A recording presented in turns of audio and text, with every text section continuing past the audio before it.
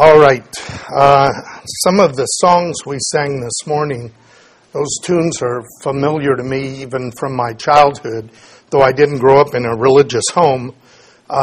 In the schools around this time, those Thanksgiving hymns tended to be played by the choirs and the bands and the orchestras and any group. If you were learning music, you learned those.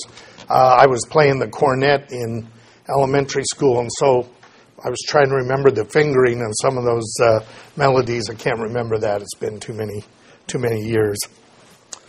All right. As a Judeo-Christian congregation, we enjoy the celebration and understanding of the holy days of both Judaism and Christianity. The foundation for that are the holy days and seasons established in the Torah in Leviticus 23 as the appointed times of the Lord. And then beyond these, the tradition of Judaism has added significant days of observance related to God's faithfulness and watch care over Israel, including Hanukkah, which is coming up. The Christian tradition followed this by adding additional seasons and holy days related to the life and ministry of Jesus and themes related to the faith and teaching of the apostles. Both traditions, Judaism and Christianity, have also included sub-traditions that are regional, ethnic, national, or congregational in focus.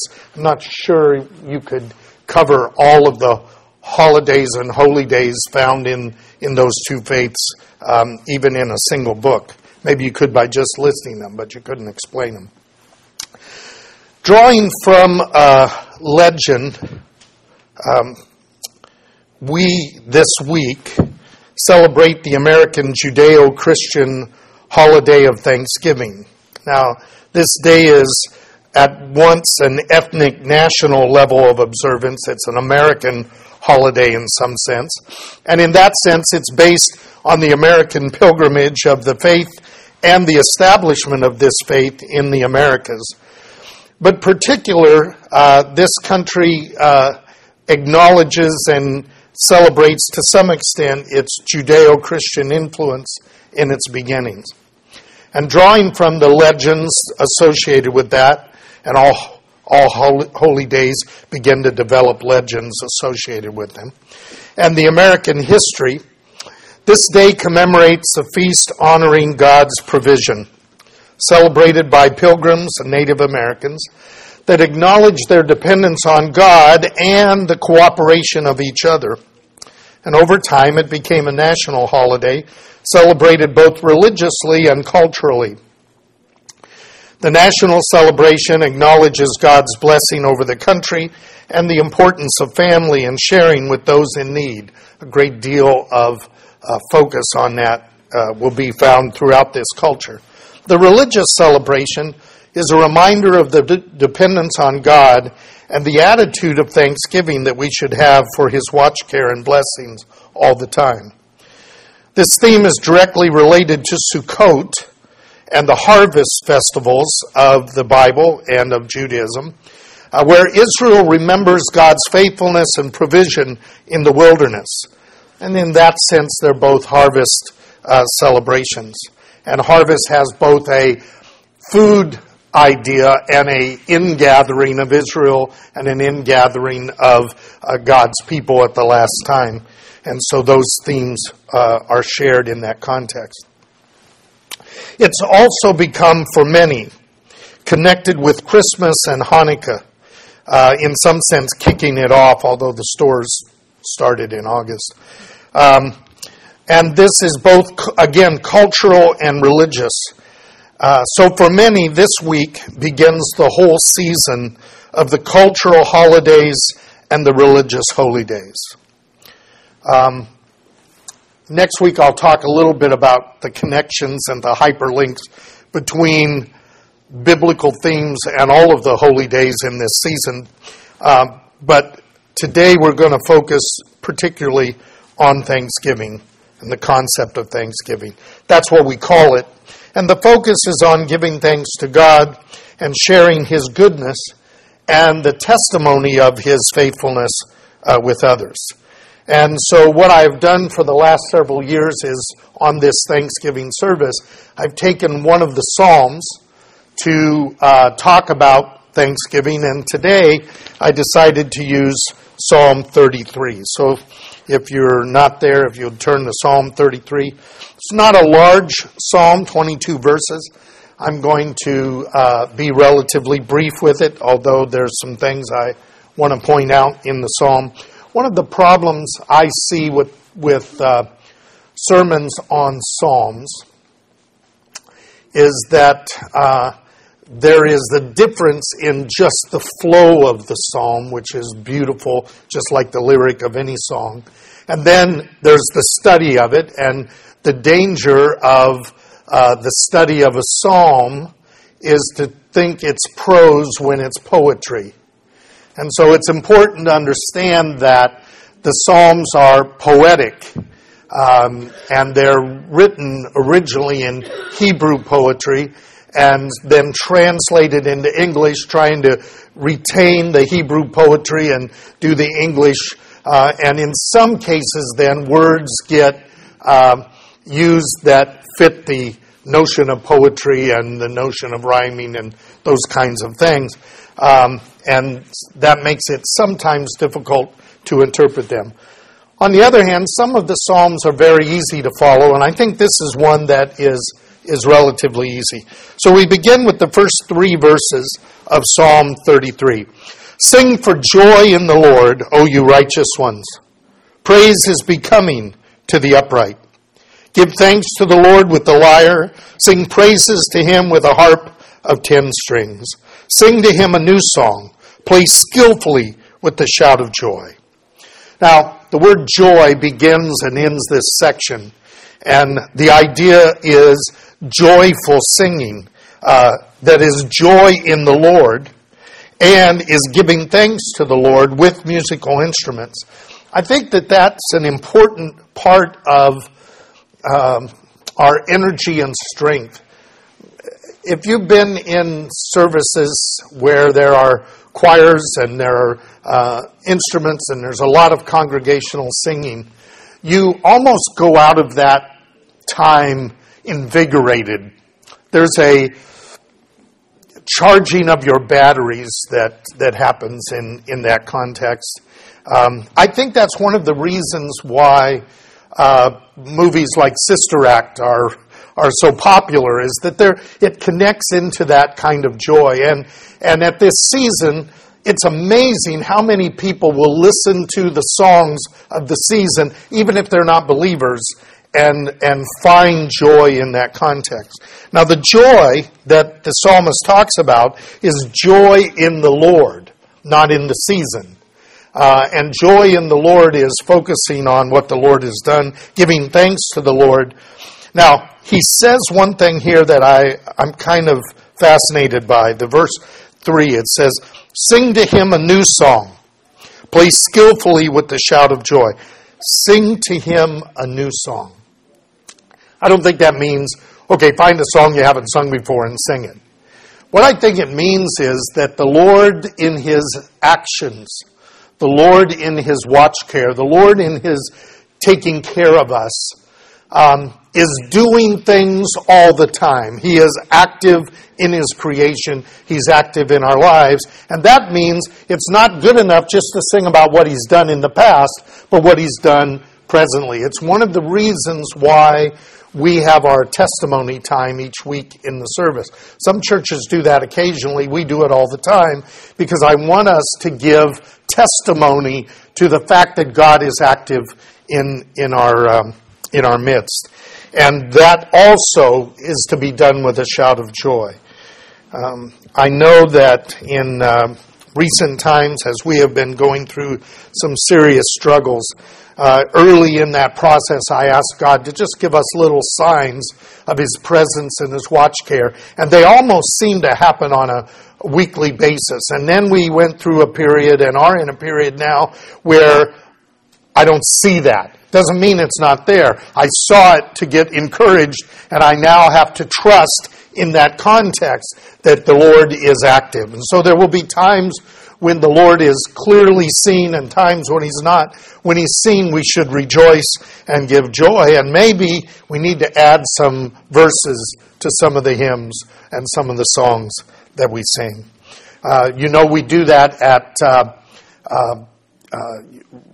Yom Teruah, when we put the rocks as the testimony. Each of those are things the Lord has done in the past. And then we give another one where we give testimony to what God has done among us as a congregation and is doing in our life. And so I think that idea of the new song is to stay current in praising the Lord and not just talk about what the Lord did back 20 years ago. Then we get to verses 4 through 9. For the word of the Lord is upright, and all His work is done in faithfulness. He loves righteousness and justice. The earth is full of the loving kindness of the Lord. By the word of the Lord the heavens were made, and by the breath of His mouth all their hosts. He gathers the waters of the sea together as a heap. He lays up the deeps in storehouses. For let all the earth fear the Lord. Let all the inhabitants of the world stand in awe of Him. For He spoke, and it was done. He commanded, and it stood fast. Fascinating verses. The theme here is the goodness and faithfulness of God in His creation, and it focuses on two things: His Word and His Spirit. Now that ought to draw you immediately back to Genesis 1, where it says that in the beginning God created the heavens and the earth, and the Spirit of God hovered over the waters, and God said, "Let there be light." The Word of God and the Spirit of God work in concert. Too often we separate the Word and separate the Spirit as if they're separate things, and they really function together. God speaks and His Spirit acts, and those things begin to cause all that God has done. And so the creation is the beginning of His works. The new creation will be the culmination of all His works. And in the middle of that, He is working, for Jesus said, "My Father works, therefore I work as well." And so God is active by His Word and by His Spirit. Now, the Spirit of God is difficult to know and understand. And I know we live in a time where everybody uses the force and thinks it's the Spirit, and often that's just emotion or circumstances. But the reality is that we know what God does by His Word. The more we know His Word, the more we know Him, and we see what His Spirit does. And the less we know the Word, the less we see that, because God's Word and His Spirit work together. It's an example that I give in many classes based on 2 Timothy 3:16, 17, that the Word of God is inspired.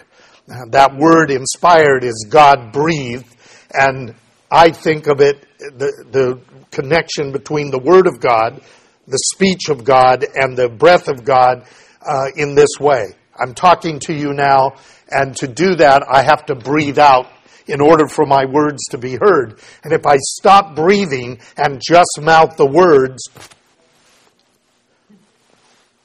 you don't hear a thing and you don't understand a thing, because it is the Word of God by means of His Spirit breathing into it. And the Scriptures are that, and they give us illumination so that we can see the other things that His Spirit is doing according to His Word.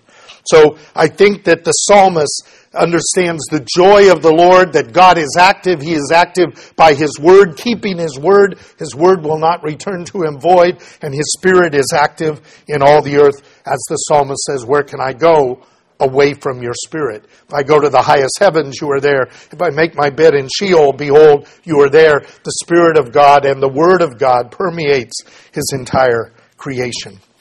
Then he picks it up at verse 10 with a passage that for me is comforting, but it's an odd way to say that. The Lord nullifies the counsel of the nations. He frustrates the plans of the people. The counsel of the Lord stands forever, the plans of His heart from generation to generation. Blessed is the nation whose God is the Lord, the people whom He has chosen for His inheritance. The Lord looks down from heaven. He sees all the sons of men. From his dwelling place he looks out. All the inhabitants of the earth. He who fashions the hearts of them all. He who understands all their works. Now, fascinating, this is not just about the fact that God breathed everything into place, but that the Lord is observing and judging. I used to think, well, if God's watching, why doesn't he do something about this? And the reality is he is doing something. He's doing it in his time. We like to sing that song, but we don't particularly like it in reality. I don't want it in his time. I want it in my time. Right? But the reality is he is watching, and nothing is going past his view. And he knows the counsels and the plans of men, and he knows that they're futile, and he knows that there's nothing in this world that will stay except what he is doing, and that he will ultimately correct all of the evils and all of the bad things that are done in this world. And so he will ultimately frustrate the plans of them. So the nation, the people whose God is the Lord, and those whom he has chosen and called to himself, are blessed because they have that eternal perspective. And boy, do we need eternal perspective when we're going through difficult times. We don't tend to, in the light, you don't see the light. These candles, you can see them, they're bright, but boy, if we turned out all the lights, their light would be seen well beyond just the wicks here. They'd be seen, you'd see shadows, even little shadows on the wall of the light towards things. But we can't see that in the light. But when it becomes dark, that light shines even brighter. So we know that God is wise above the wisdom of men. We just finished the series on 1 Corinthians talking about the foolishness of God is wiser than men.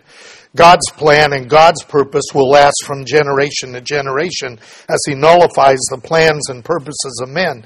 But the people who follow God are blessed because he sees us, he knows us, he works in our hearts, he knows our thoughts and intents, and he knows that we are dust. He has compassion on us as we are humble. As the scripture says, the Lord resists the proud, but he gives grace to the humble. Then in verses 15 to 17, and I read the 15, so let me just pick up with 16. The king is not saved by a mighty army. The warrior is not delivered by great strength. The horse is a false hope for victory, nor does it deliver anyone by its great strength. I forget this lesson all the time. I tend to be a problem solver. That's what you do when you counsel, and that's what you do with everything. Here's the problem, let's fix it. And my tendency is to look only at the fix that is presented in this context and not in the context of God. We should never forget that our solution is not found in the wisdom of men. It's not found in the power of men. It's not found in the horse. Now, the psalmist here uses the horse and the strength and the army because that's what the people of his time depended on. We depend on law and government, courts. We depend on medical people. We depend on police. We depend on all of these things, thinking that if those things operate right, everything will go well. Well, those things never operate right, and things don't go well. Ultimately, we can't depend on those things. We're in that world. We have to function in that world, but that's not ultimately where our peace and where our comfort and where our solution lies. Our solution lies in verse 18. It's interesting the way it starts. Behold, look, consider, wake up,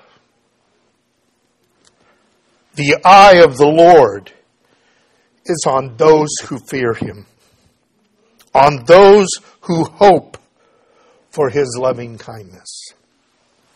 That word loving kindness means mercy. It means loving kindness.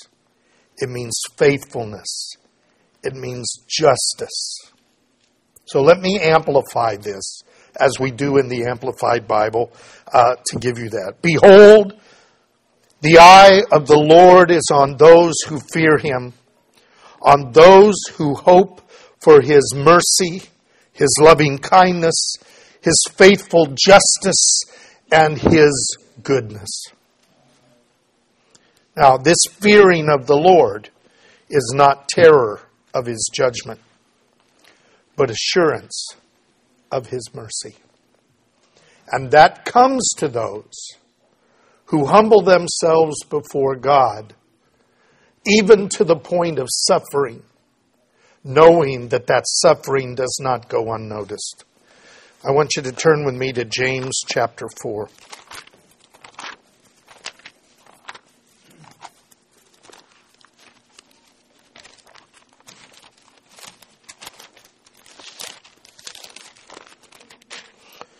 James 4, verses 6 through 10. But he gives a greater grace. Therefore it says, God is opposed to the proud, but gives grace to the humble. Submit therefore to God. Resist the devil, he will flee from you. Draw near to God, and he will draw near to you. Cleanse your hands, you sinners, and purify your hearts, double-minded ones. Be miserable and mourn and weep. Let your laughter be turned into mourning and your joy to gloom.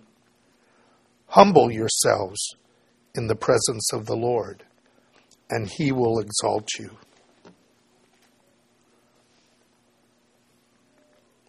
There is, I believe, a key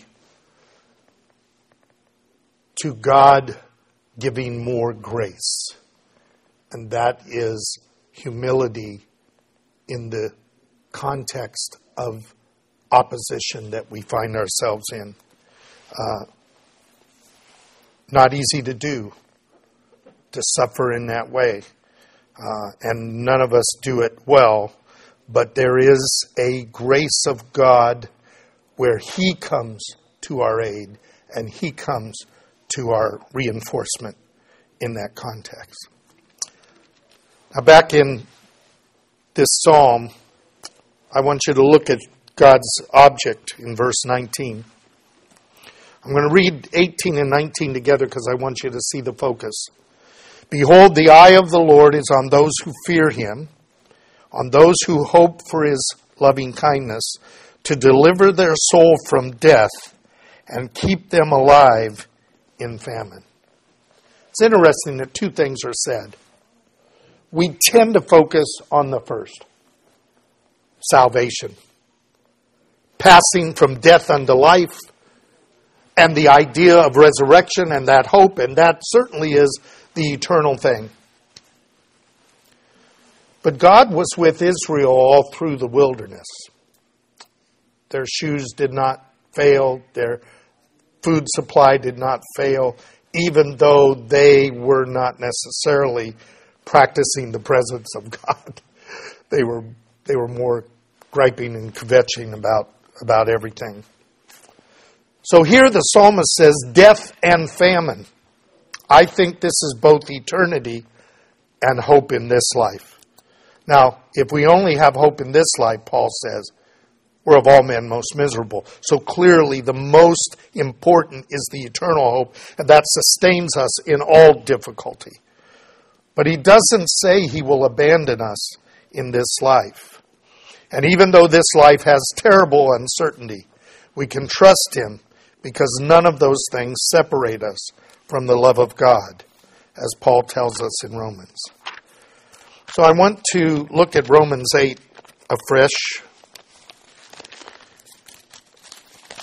It is a passage we're all very familiar with. It's a passage that I have always found to reinforce my hope and to give me focus in difficult times. In verse 18, Paul says, I consider that the sufferings of this present time are not worthy to be compared with the glory that is to be revealed in us. I struggle with that verse. When I see the difficulties of this life that others have, that we've had, God has set a bar of resurrection and hope that I can't imagine. Because if I just wake up one day and the world is fine, I don't think that makes this suffering not worthy to be compared. So this is a high bar that God has set. I think that's why he says, as we saw in Corinthians, eye has not seen, ear has not heard, neither has it entered into the imagination of men the things which God has prepared. I think the kingdom is going to be fantastic. But I don't think it is that compared to the new creation that will follow. So he says, for the anxious longing of the creation waits eagerly for the revealing of the sons of God. We all say, even so, come quickly, Lord Jesus. For the creation was subjected to futility, not willingly, but because of him who subjected it, in hope that the creation itself will also be free from the slavery to corruption into the freedom of the glory of the children of God. And we know that the whole creation groans and suffers the pains of childbirth together until now. And not only this, but we who have the Spirit, we groan within ourselves. You don't just get the Spirit, now you're giddy for God. In fact, I think sometimes the suffering of the believer is a greater suffering because we have a taste of the hope and it just doesn't seem right. We're waiting for the adoptions of sons, the redemption of body. In hope we have been saved, but hope that is seen is not hope. For who hopes for what he already has? But if we hope for what we do not see, with perseverance we wait eagerly for it. Now, he's not saying we wait happily for it. What he means is the more we're suffering, the more desperate we are for that hope to come and be here. And then he says that God is working with us in intercession and that God will take care of us. And then he ends in verse 35. Who will separate us from the love of Christ? Tribulation, distress, persecution, famine, nakedness, peril, sword. And I wish it just went on to, in all these things we are overwhelmingly conquerors. But there's a verse here that usually doesn't get quoted. Just as it is written, for your sake we are being put to death all day long. We are counted as sheep to be slaughtered.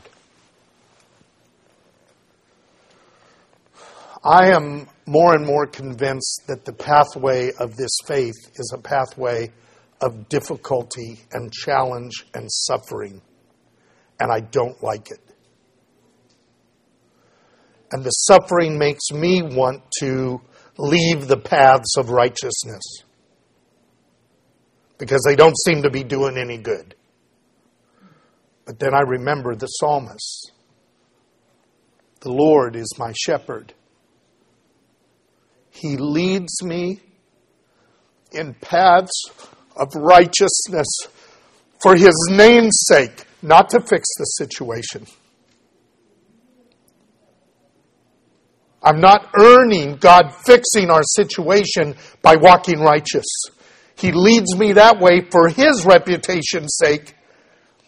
And none of that separates me from ultimately his love and his promises to us.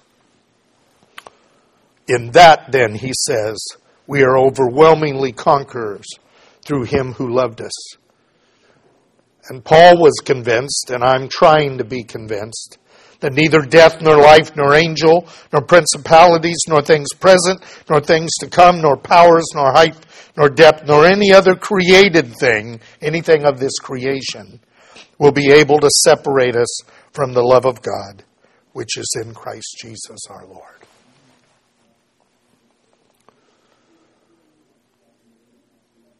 The joy of the Lord is our strength.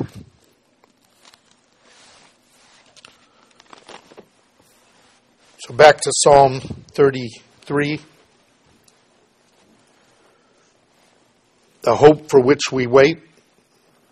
The psalmist says, our soul waits for the Lord. He is our help and our shield. For our heart rejoices in Him. The joy is in Him, not these circumstances, because we trust in His holy name. What does that trust look like? Well, as soon as we get a couple weeks down the road, I will go to 2 Corinthians for the second part of that. So let's take a look quickly now. 2 Corinthians 4.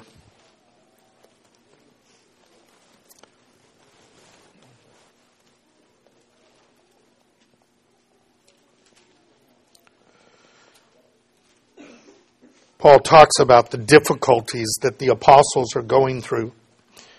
And then he says, therefore, we do not lose heart. But though our outer man is decaying, yet our inner man is being renewed day by day. For momentary, what he calls light affliction, that's by comparison, is producing for us an eternal weight of glory far beyond all comparison. There it is. Somehow God says,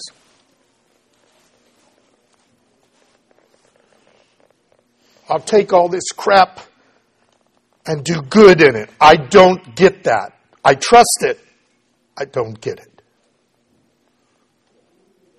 Because all I see at times is the darkness and the difficulty. But God says, I'm going to work good in it, a far greater eternal weight of glory, and it won't even be worth comparing.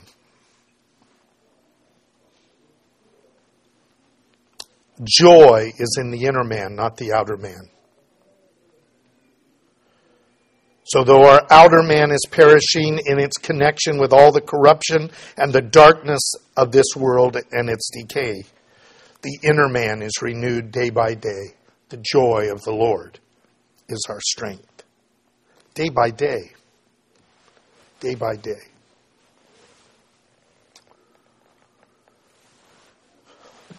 Jesus said, don't worry about tomorrow.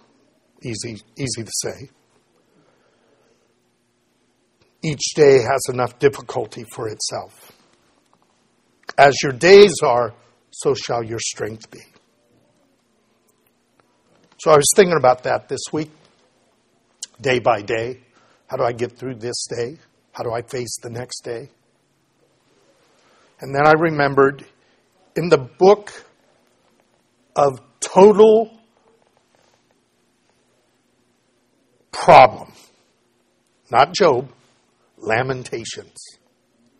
That is a book of grief. And in the midst of that book,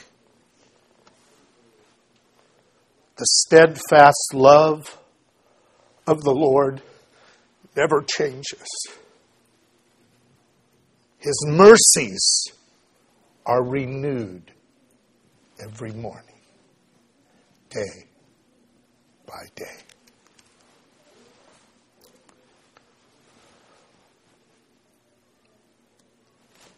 So the psalmist ends with a prayer.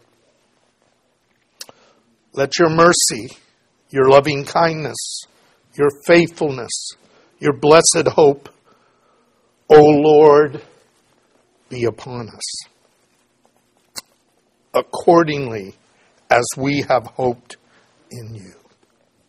It is our hoping in Him, not circumstance, Him, that assures us of that hope, that strengthens us, that reminds us that underneath are the everlasting arms. And therefore, in the midst of suffering, in the midst of death, in the midst of chaos, in the midst of misunderstanding, all of that, we can have joy in the Lord, and the joy of the Lord can be our strength. And if we catch it enough, there will be a shout of joy in our heart. Let's pray.